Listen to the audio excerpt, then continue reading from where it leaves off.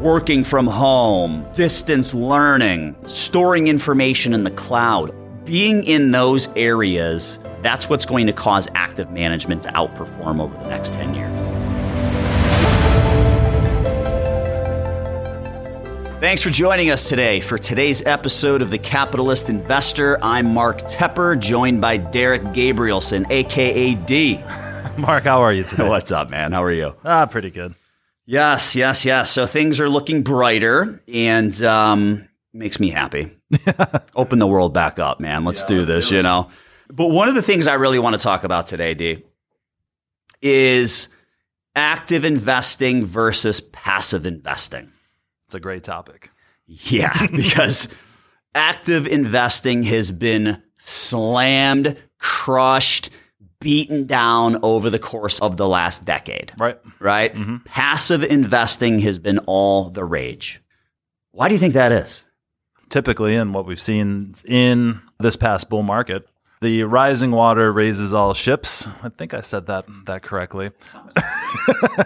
But, during times of these bull markets, everyone's buying into a little bit of everything, right? Yep. So rather than picking, the stock pickers market, you're seeing all stocks kind of go up in the same sectors at kind of the same pace. Yeah. The slow rise, which we've seen in the last 10 years. Yeah. We just, unfortunately, or maybe fortunately, not for good reason, we ended the longest bull market in the history of the United States. Right. So it started March of 2009. It ended March of 2020, obviously, because of the economic response, the fear associated with COVID-19. But over the course of that time, just like you said, all stocks did well. Case in point, if you look at the Russell 2000, and I was talking about this last year, I believe I mentioned this on Closing Bell, like October of 2019, right? 40% of the Russell 2000, and for those of you who don't know what the Russell 2000 is, that is small cap stocks, right? So S&P 500 is large cap stocks, the 500 biggest, and then the Russell 2000 is 2,000 smaller cap stocks, a few billion in market cap, not a trillion in market cap, like an Amazon or a Microsoft. That index has done very well. It's gone up quite a bit since 2009. But when you looked at the underlying companies in the Russell 2000 at the end of 2019, 40% of those companies weren't making any money. They were losing money. That's an astonishing number. That really proves the point that all stocks went up no matter what. Right. My favorite to talk about, and there's absolutely no way to trade this stock. Do you have any idea where I'm going with this? I do not. Tesla, dude. Come on, man. Come on.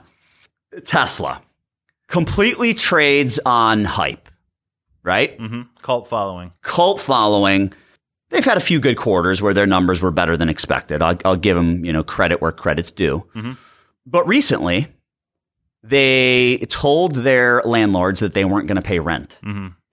The stock was up 20% in 2 days after that. Like, how does that happen? Hey, guys, we don't have any money, so we can't pay you. And the stock goes up 20% in 2 days. Yep. I mean, that has been what has happened since 2009. It just doesn't make sense.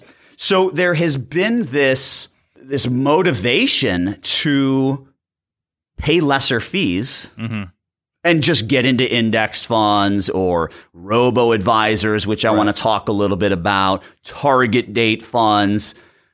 Just set it on cruise control, set it on autopilot, and just be done with it. Right? It's worked. It has. And as advisors, we've talked to hundreds of families over the last 10 years. And, these are the things that we've heard and things that people were doing before maybe they necessarily started working with us. Exactly. Passive investing has worked. Like you mentioned, I don't know what you said, rising waters, make the ship go higher. whatever you said, man. I've never said that before in my life, and it just popped into my mind. Yeah, that's an idiom that I have not used ever. So, but regardless, there were several rounds of quantitative easing, coming out of the Great Recession. Right. There was just a flood of capital that had to go somewhere, and it just happened to go into the stock market. Right. And then you have the rise of passive ETFs, which were all, there's so much buzz about hopping into SPY, for example, right. The S&P 500 ETF. So a lot of people would do that, and that's passive investing, and that caused kind of this rush towards passive investing. And people started to look at it and say, why do I need to pay someone 1% a year to manage my money? An indexed fund costs 0.2%, right? Or I can do a target date fund that'll make me more conservative the older I get, and that costs me 0.75%, right? Robo-advisors emerged. And then they're charging, 25 to 35 basis points, maybe 1/3%, we'll call it. But they don't get tactical at all. Right. They don't overweight sectors. They don't underweight sectors. They just do exactly whatever their benchmark or index is doing. And it's worked. Right. It's worked until it doesn't work. Yeah, that's a great point on ETFs. I just pulled something up here. In 2008, there was about 1,600 ETFs, and by 2019, there was basically 7,000. There's an ETF for everything. Oh, yeah. It's crazy. I think you can even create your own ETFs. I've seen a webpage on that. Name it whatever you want. Gosh, I don't know. I looked into them. Global X funds or something. Yeah, you can go there and build your own. Right. If you want to do a grocery store ETF, right? Because all people are doing is buying toilet paper and ramen noodles, right? So you can do that. Just good luck pitching it. You actually got to have money coming in and out in order for the ETF to work. Yep. So anyways, passive investing has worked. I don't think it's going to work over the next 10 years. I know you agree with that. I've heard several people agree with that. Fundamentals were not important over the last 10 years. Like I said, case in point, Russell 2000, 40% of the companies weren't making any money, but their stocks were going up. Tesla, for years, was not making any money, and the stock just kept going up. Right? So I believe with companies experiencing severe cash flow crunches, fundamentals are going to be important again. Balance sheets are going to be important again. Oh, yeah.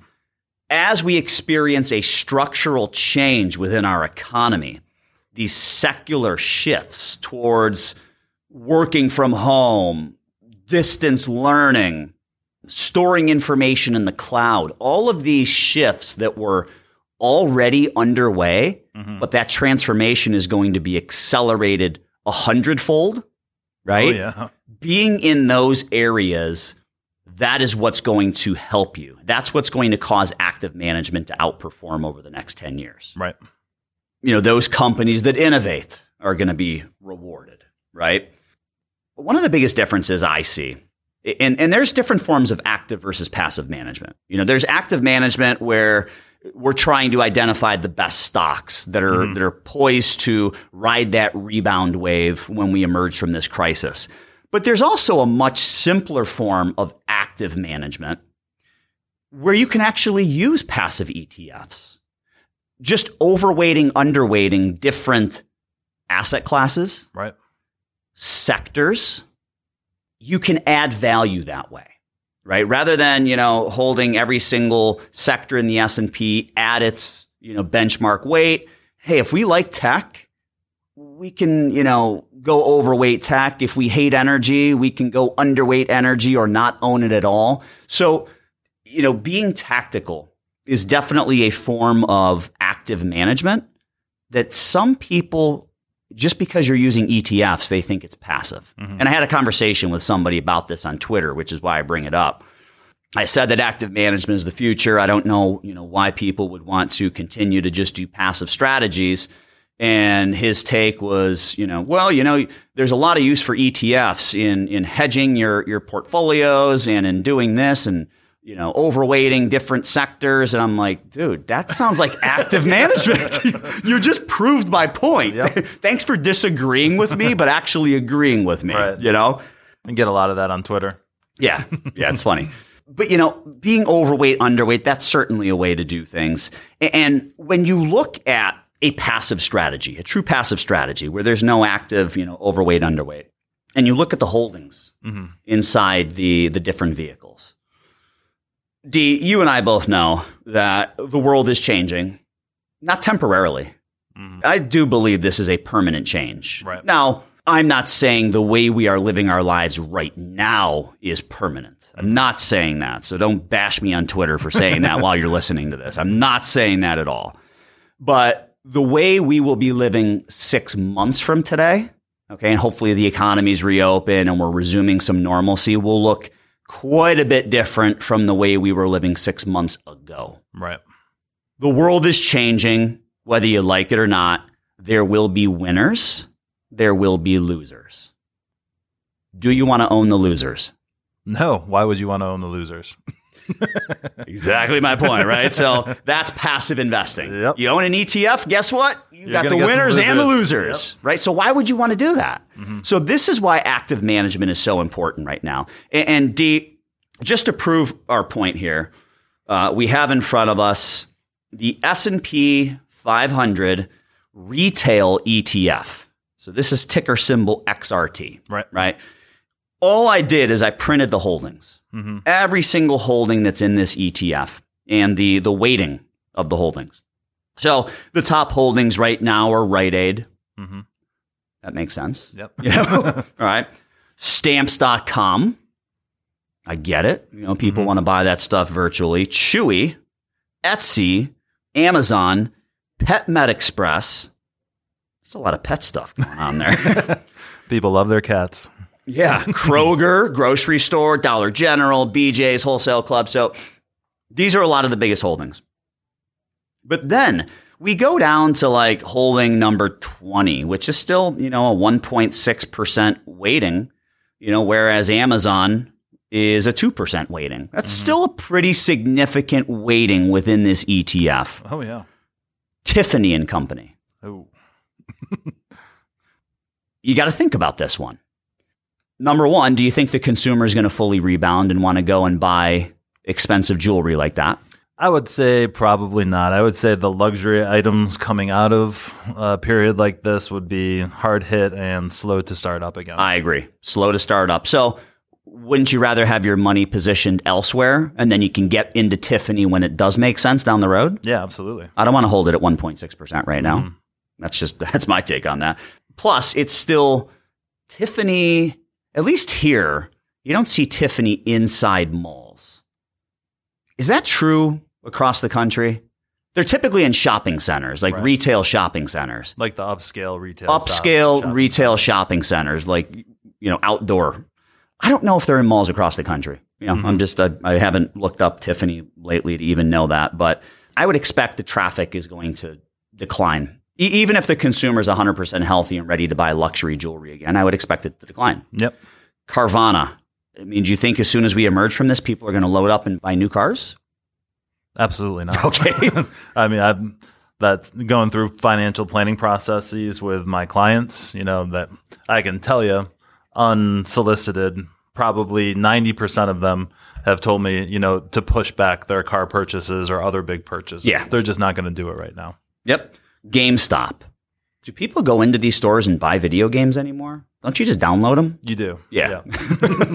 I'm not a big gamer by any means. I did get MLB The Show with my son. I saw you online doing some MLB. That is a cool game, man. Yeah. But it was just fun. My son's 8 years old, for those of you who don't know, and a lot of fun just kind of teaching him the strategy of baseball within that game. But, you know, we downloaded it. I didn't go to GameStop to buy it. TJ Maxx. I love TJ Maxx. It has been one of my favorite stocks. I don't love going there. My wife does, and everyone else in the world loves going there. Oh, yeah. Right? It's the treasure hunt experience. Let me go find that shirt that's normally $100 for $27. I feel like I won at life. You know? Love the stock. I just don't know I want to be in it. In fact, I don't want to be in it right now while all these stores are closed. Right. At some point, I will want to get back into it, but just not yet. Right. You know, TJ Maxx, nobody buys stuff from TJ Maxx online. Right. You got to go and hunt for whatever you find. That's the entire purpose, is going into the store. The store traffic is huge for that stock. Yeah. No question. L Brands and Foot Locker. Two stores that are in the mall. Right. L Brands, you know, their big store is Victoria's Secret. And Victoria's Secret has had its fair share of issues over the years with regards to losing its identity.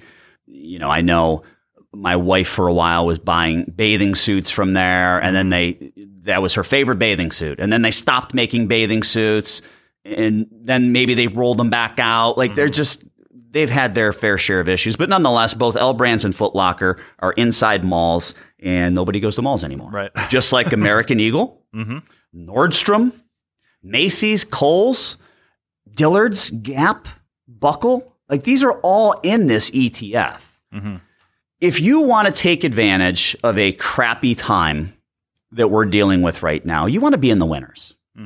Right? You don't want to hold the losers. I think that is the main argument, that people should abandon their passive autopilot, set it, forget it, cruise control strategies and move towards active management. Right. And I think to put a bow on this portion of the discussion, really, if you look at it, what we're talking about, and I think this is an important point, this is not market timing. Right? This is picking a good entry point for a position that you want to be in going forward. Yeah, without a doubt. And I said active management will outperform over the next decade. What I really want to clarify, though, D, is that the decisions you make right now within that active management strategy, probably over the next 2 to 3 years, especially right now, though. I mean, right now is where you can get into an investment theme or trend before everyone knows that that is the trend. Right? That is your opportunity right now. 3 years from today, passive might be back in favor. Yeah. Right? For sure. Because you've already found out all of those sweet spots. Right? But right now, you got to make sure you're in those positions. Right? And who knows, though, maybe in 3 years, passive doesn't come back into favor because the world continues to change. And, you got to continue to make sure you're in the winners and not the losers. Thanks, everyone, for joining us, as always, on this episode of The Capitalist Investor. Shoot us questions, comments at info@swpconnect.com. That's info@swpconnect.com. As a side note, I'm interested in doing more fireside chats. So, shoot me an email if you'd like to appear on a podcast and just let me know what you'd like to talk about, what the topic might be. If you're a socialist and you want to debate with me, that's cool. We can do that. If you want to talk about different investment strategies, that's cool. We can talk about that. You want to talk about antibody tests, we can talk about that. So you don't have to just shoot out questions or comments. I am also interested in doing more of these episodes where we have an opportunity to talk with you, our listeners, and give you a platform so that we can have a good discussion. I think those make for some pretty engaging episodes. So info@swpconnect.com and we can talk. Thanks as always for joining us, and we'll talk to you next time.